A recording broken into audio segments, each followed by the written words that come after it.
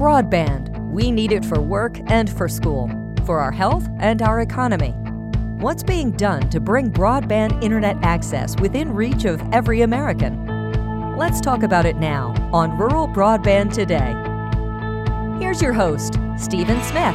Have you ever thought of Appalachia as a hotspot for tech talent? Well, Todd Cope has, and he's my guest on today's show. Todd's the CEO of Central App, which you'll learn more about. He's doing some interesting work connecting companies across the country with remote technology employees in the Appalachian region.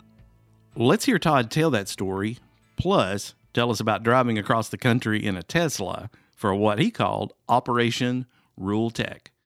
Here's my interview with Todd Cope.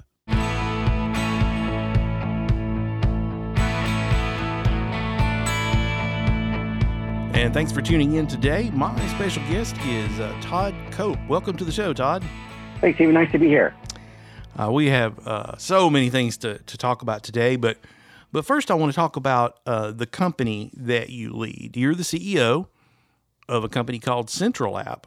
So explain to our listeners what this company is about, what its mission is, and what you do. Sure, thanks. Central App was founded on the concept that talent and skill are equally distributed, but opportunities are not.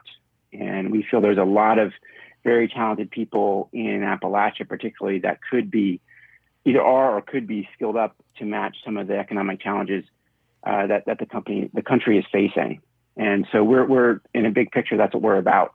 In the long term, we'd certainly like to have a vision where when people outsource technology in the United States, instead of thinking India, they think Appalachia.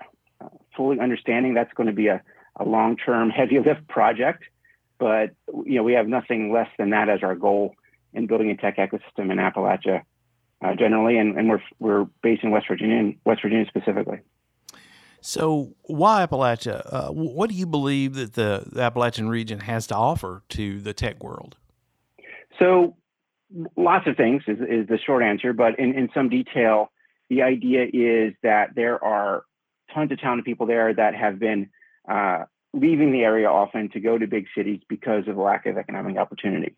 With the possibility of remote work, that's no longer a requirement. There's opportunities to stay. I think there's a lot of, you've got the work ethic, you've got people in the right time zone to work with companies in America. And so those things are huge resources that the country is not fully utilizing. And we need to enable those resources to be fully utilized by the country. So you mentioned remote work, and Central App is certainly, you were certainly focused on remote work well before the pandemic, but since March of 2020, we've seen a dramatic shift toward remote work out of necessity, with a lot of companies realizing, wait, this is actually maybe even more efficient and more productive, and with several companies announcing that a portion of their workforce may never return to the office in, some capacity.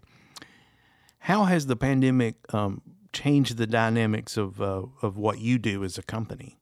Well, that's a great question. And despite the challenges that we're all aware of, it in some ways made my job easier. That's one less thing for me to sell around, is the remote nature of the work, because I think it's been proven over the last year that not only does it work, in some ways it's beneficial.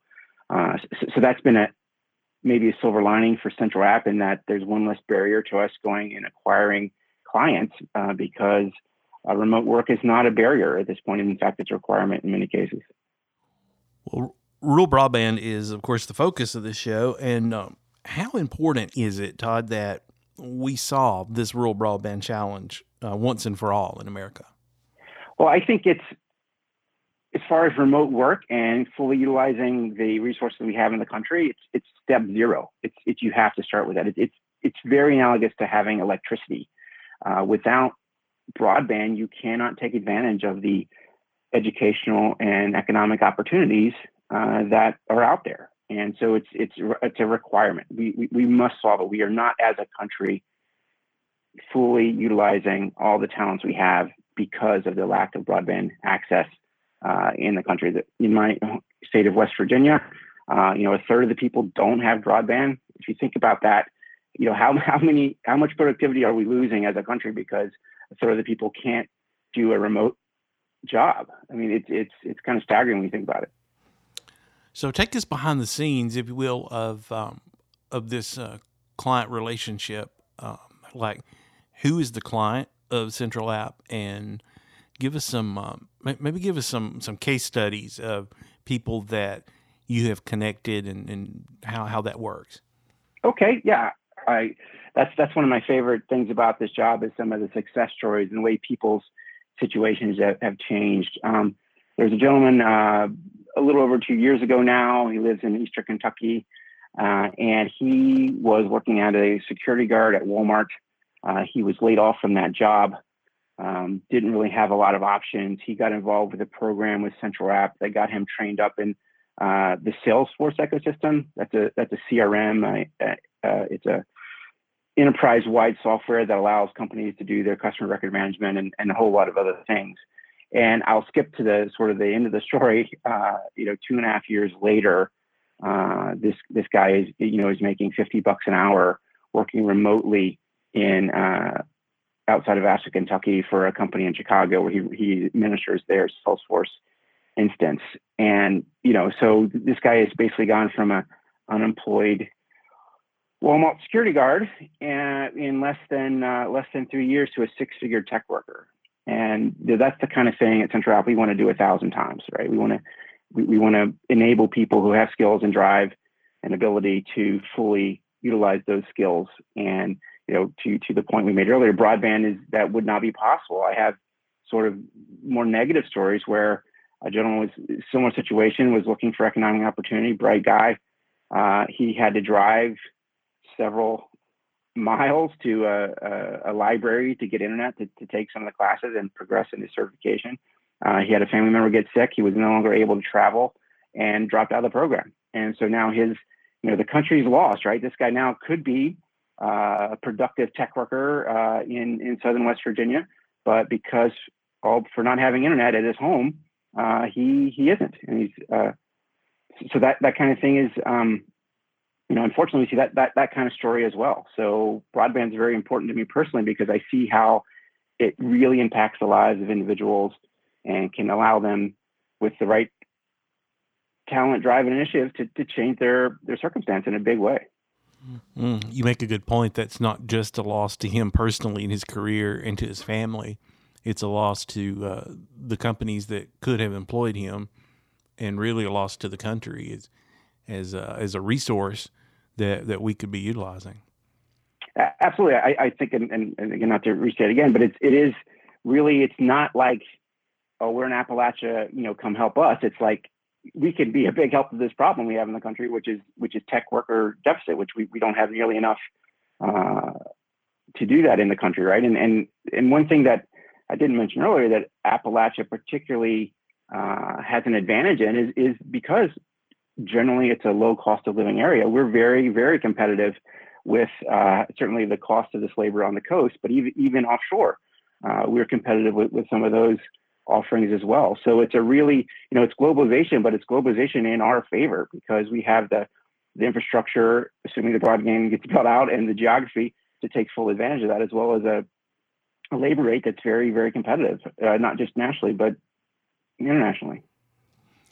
Now, you mentioned Salesforce, Todd, and that's, of course, an enormous software company that serves millions, and these companies certainly need, because of the customization required to use Salesforce and adapt it to a company's unique needs. There's certainly a lot of need for tech support there. As more and more of our work life goes online and software as a service becomes just core, critical to small business and enterprise, are you seeing a greater demand for the type employees that Central App places with these companies? Oh, absolutely. It's been tremendous. I mean, just like everyone else in the first months of the pandemic, the economy was in shock and no one was doing much of anything. But in the back half of 2020, people began to realize, hey, we've got work to do. We've got to move forward, and that's really helped us grow. We had an up year in 2020, which is, I will certainly take that in a pandemic year. And I think that's just a credit to first the people in Appalachia that are able to do the work, but then the ability to go into the marketplace and sell those skills and get companies to hire folks. I'll say something else about Salesforce and how it's helpful to Central App right now is like when I go to Silicon Valley to try to attain a client, and I talked about doing some sort of tech work in West Virginia or Appalachia, or doing a mobile app or something like that. Unfortunately, I still get, frankly, a lot of eye rolls, right? Like, why is some guy in Appalachia going to be able to write my mobile app? And that's unfortunate, but that bias exists, right? With Salesforce, I can say that I have Salesforce certified workers at a very competitive rate, and then immediately we have a conversation. So that third-party certification, again, makes my job easier, and I don't have to convince someone that all these guys really are good just because of their location doesn't make them any less good. But with that third-party certification, it helps us be able to demonstrate the skill that is there, and so that's an important step to us. I think as we grow in reputation and mass, Central App will be able to do more and more different tech things for people, and we do today, but it's more serendipitous when people know me and ask if I can do it, and of course we can. But that's the way I see us progressing, and how Salesforce has been an important sort of first step for us in that certification, allowing us to have some credibility. So as CEO, you are certainly responsible for, operations and those type things, leading the company, but you're also spending a lot of time, from what I understand, promoting the idea, and that's what you're doing on the West Coast right now. And I'm going to let you get into that story, but I do have to say that we've had a lot of interesting people on our show in the past, but I don't think we've ever had a guest who has driven across America in 21 days during a pandemic amidst social unrest and political upheaval, and and camped in their Tesla along the way. Give us an idea of the trip you have just taken for those who haven't seen it on social media. Okay, yeah. So we can find some of the details at hashtag Operation Rural Tech, but the concept sort of started banging around in my head in December. 2020 had been a rough year for most, and I really wanted to start 2021 off with something positive. And my sense was that, I'm biased for sure, but I think there's a lot of skills and talents that people could take advantage of. And I wanted to raise that awareness for folks. And I wanted to, basically go to California. Didn't particularly want to get on a plane or stay in hotels. And so I conceived this idea to not just get to California, but along the way, visit some places around the country where there's tech that's not on the coast and maybe not places where you would expect. And the way that I ended up doing that was I do have a Tesla, and to help with the charging situation, although there's a great charging network, I stayed at RV camps over 21 days and was able to plug in overnight, just like an RV, and get my charge overnight and sleep, lay down the back of the seats and in the car, and had a third party called a Tezbed, a Tezmet, that allowed me to sleep in the car, and it was wonderful, actually. And I again, you can see the map if you go to look under Operation Rural Tech, but it was 6,514 miles, right? So it was not a direct shot by any stretch. And I visited every client that we had that wasn't in New England, and was able to pick up more clients along the way, and was raising awareness both on the supply and the demand side. So supply side is I'm trying to find tech workers that can work through Central App. And so that's trying to build supply there, but at the same time, they have to have demand for their services. So I'm building it up with companies as well. So that was the sort of the genesis of the trip, the mission of the trip. And I learned a lot of fantastic things about our country and just people in general during the pandemic, and the way some communities are coming together. And it was just probably a once in a lifetime trip, and it was certainly something I won't forget. That's fascinating. What kind of challenges did you face on this trip? And then also, are there any particular success stories, I guess, or any highlights of the trip you'd like to share? Yeah. So just the logistics of getting everything in the car, and then every night setting up, and I had to clear out the back of the car to sleep there, so I had to pile it up in the front. There was this sort of initially almost like a half an hour or more to reshuffle the car. I got pretty good at it at the end, where I could reconfigure the car in about 10 minutes, but from a bedroom to a car. So that that sort of stuff was fun to figure out the logistics and get better at that. I'd not stayed at RV camps before, and that's an amazing subculture of people, both people that work there and the people that stay there, and those were fun people to talk to. Observing, frankly, differences in protocols that were norms in certain areas, some being super tight on the contact tracing. They take your cell number when you come into when you stop at a restaurant. They versus basically free for all, no mask at all, nothing to see here kind of mentality. So that was interesting to observe. I had my own protocols that I was very, very careful. I was obviously in part sleeping in my car to avoid some contact. So I did have negative tests both on the front end and the back end. So that was successful. So yeah, those are some of the things that we dealt with. As far as individual successes, it was great talking to people about technology and understanding their perceptions of Appalachia and what it would take to want to do business in Appalachia or have workforce there. And so there's really three things. And the first is awareness, right? Several CEOs will have to know you exist. I didn't know this was an option.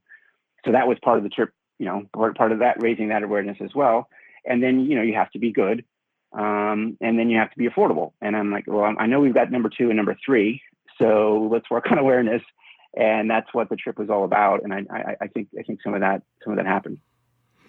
Now I know you've gotten some press over that, and you've written, I think, in a state paper in West Virginia about your trip. And did you get any media attention along the way? Oh, absolutely. So there was several different write-ups. I guess something that I'm most proud of is I was published in a couple areas, and one was in the West Virginia Gazette, and it was an op-ed about, and it was entitled "A Mask or a Gun," and that came about because before I started the trip on social media, I asked, what should I bring to be safe on the road? And the responses vary dramatically depending on where people were when they responded. And there was really 2 answers. And the answers, people in California said, well, bring a lot of masks. And people in West Virginia said, bring a gun. And so I just felt that was very interesting, the way that what people go to be safe and what they think about, and how, depending on where you are geography wise, sort of changes your filter on the way you view things as basic as safety, right? And how that works. And so I wrote up about that, and I won't recite the whole thing here, but that having, grown up in West Virginia, and then spent most of my professional life working on both coasts and even overseas, in large cities, I understand it. I understand both answers perfectly well. And the example I use is when I had an apartment in Philadelphia for a while, and when I heard a gunshot, I would run and the other direction. If I heard a siren, I would ignore it. And in West Virginia, I ignore gunshots, and if there's a siren, I go check on my neighbors, right? So it's just a completely different mindset depending on where you are, and people need to understand that those are different places to live, and you have different views, and that's okay. And I think that the whole point is there is a cultural divide in the country that I think we can get around that. And one way to get around that is by literally working together, right? People in San Francisco working with people in Southern West Virginia on a tech project. A lot of understanding comes from that. So that's, part of, we're obviously a company, and we're out to make money, but we, me personally, that mission, having had one foot in Appalachia and one foot in the San Francisco Bay Area for a good part of my life, I I like people both places. I want them to like each other too. So I'm trying to help that mission as well. So you feel like that even though we're in a period that we do see a lot of cultural divide, as you said, you came away from your trip optimistic and hopeful that those are things that kind of in the background and we can get around and find more commonality? I think so. I think what we need to do is talk to and not at each other. and because I tell people, whether it be in San Francisco or in Southern West Virginia, I know people at the other place that would be the best neighbor you ever had, right? You trust me on that, right? And part of what I mentioned in the op-ed is that I get asked in all seriousness, from people in California sometimes, how many people do I know in the KKK in West Virginia, or from the West Virginia, how many people do I know that are in Antifa? And I'm like, come on, guys, that zero. There's no, those are such outliers that not even being really worth in the conversation. So that those perceptions are going to be hard to break down. But I think the more, again, to get back to the point, working together across those rural-urban divides could help in a big way. Because when you know people, the stereotypes break down. Well, Todd, there are many rural broadband providers that are doing a really good job of bringing broadband to their communities. We're certainly seeing a lot of investments coming from states. A lot of states are developing broadband programs. Money from Congress, from the FCC, from the private sector. I don't think we've ever seen this much momentum and this much demand really for solutions to the broadband challenge. What do you think it's going to take to get the remaining 20 million or so, whatever that number might be, connected to a reliable broadband service? Yeah, those obviously are tough questions. I do have some ideas just from observations and things that I think we could try. So my sense is historically, states and other organizations have gotten, fair large amounts of money to solve this problem. And my perception is, and they pick a vendor and the outcome is less than people had hoped. And I understand that because in a state like West Virginia with its geographic and demographic differences, it's not one size fits all. So I would like to see approach more where instead of like this sort of top level, pick a solution, go try to do that everywhere, that we have something like internet coupons, right? Internet vouchers, where a community or individual can choose to use those how they see fit. As an example, if in West Virginia, there's plenty of people live up a holler, there is no economic incentive for any private company to ever build a fiber optic cable out 2 miles to service 2 people, right? So that could be done with subsidies and other things, but that's not going to be a market-driven solution at all. But so I imagine those people could have their internet coupon and go with Elon Musk Starlink or HughesNet, or get a satellite solution that they could pick for themselves. Or you can imagine communities that could co-opt their coupons and get the local provider to do fast DSL or fiber to everybody's house, or all we could use, if we had a 5G tower on this hill, we can cover more people, and we could all subsidize that with AT&T or whomever. And I just think that kind of solution is what it's going to take, because it's not going to be monolithic or homogeneous at all. And I think that we need to allow for that, allow people to figure out what works best for them. They certainly need the resource, because not everyone's going to pay $90 for Starlink or whatever, or be able to. But I think those types of things are ideas that I'd like to see explored more fully by the legislatures in the different areas or cities or counties or whatever level it makes sense. But that's some of the things that I think, again, it's probably not that novel idea, but I would like to see those things tried as well. So what is next for Central App? You're out on the West Coast right now. We're working on some things. Give us a view for what's coming up. Well, just in the short term, like after tomorrow, I'm going to go up to Silicon Valley itself, and I'm got a series of meetings set up to continue to beat the drum about Appalachian tech and how dynamic and valuable it can be to the CEOs in San Francisco Bay Area and Silicon Valley. So going to continue to do that. Continue to look for the institutions within Appalachia to continue to train and provide people to the workforce with the appropriate skills, whether it be vocational schools through high schools offering Salesforce certs, or adult learning vocational centers doing the same. And so again, just the matching of those supply and demand. And I want to see Central App grow to be really a marketplace that makes that matching easier for both companies and workers, right? I want to have things that make us be the like I said, easy button, the way to make this seamless for them, because our workforce, they are all 1099 contractors. It is a gig economy job, and many of those people do go off and get gigs on their own, which is perfectly fine. But also, some of those people don't want to hustle from gig to gig, and they wanted someone to sort of set the opportunity on a platter and let them take on the technical part of the challenge and not have to do the business stuff, the NDAs, the business agreements. And so, I want to set up things where Central App can give them resources to help get their taxes done as a 1099 contractor, or allow companies to have matching to the people that exactly match the skills they're looking for. So as far as our long-term growth, we're going to have that grow into a marketplace and platform that's very deep, that allows people to get matched with opportunities that fit well for them. So how can listeners learn more about the work of Central App? Let's say there's a company that might be outsourcing and listening, but also to that person sitting in Appalachia that says, hey, this is exactly the kind of work opportunity that I would love to explore. How can they find out more?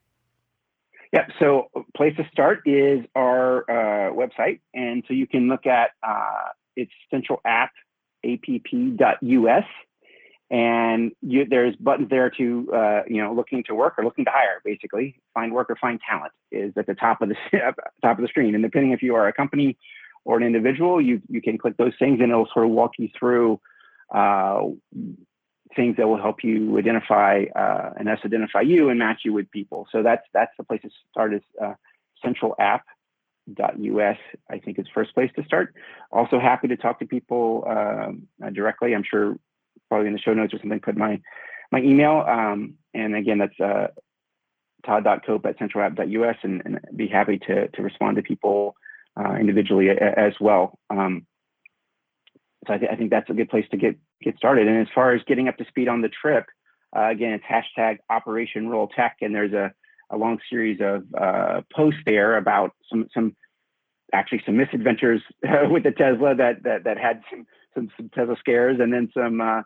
By the way, I love Tesla, but there was some scary events there, and then also videos with different CEOs around the country and their views, both as existing clients to Central App for reference, but also people who are considering it, but think about where their head's at and what things they're thinking about. So I would between centralapp.us and hashtag Operation Rural Tech, I think there'll be some information, and of course, reaching out to me directly is also fine. And that hashtag, they can follow that on Twitter, Instagram, and Facebook, right? That is correct, and even LinkedIn as well. Okay, great. We encourage our listeners to do that and to learn about your adventures and your misadventures on that trip. Well, thank you so much, Todd, for joining us today. Well, I appreciate you having me, and best of luck. I think we're well aligned on the broadband mission, and I think that we can continue to, as you say, get to 20 million people remaining on broadband, and I think the whole country will be better for it. Absolutely. Thanks again, and thank you for listening to Rural Broadband Today, where we take a look at the people and the issues shaping the rural broadband story across America. I'm your host, Stephen Smith, and this program is produced by WordSouth, a content marketing company. Please share this episode with your network and help us tell the rural broadband story. Thanks for listening. Rural Broadband Today is a production of WordSouth, a content marketing company.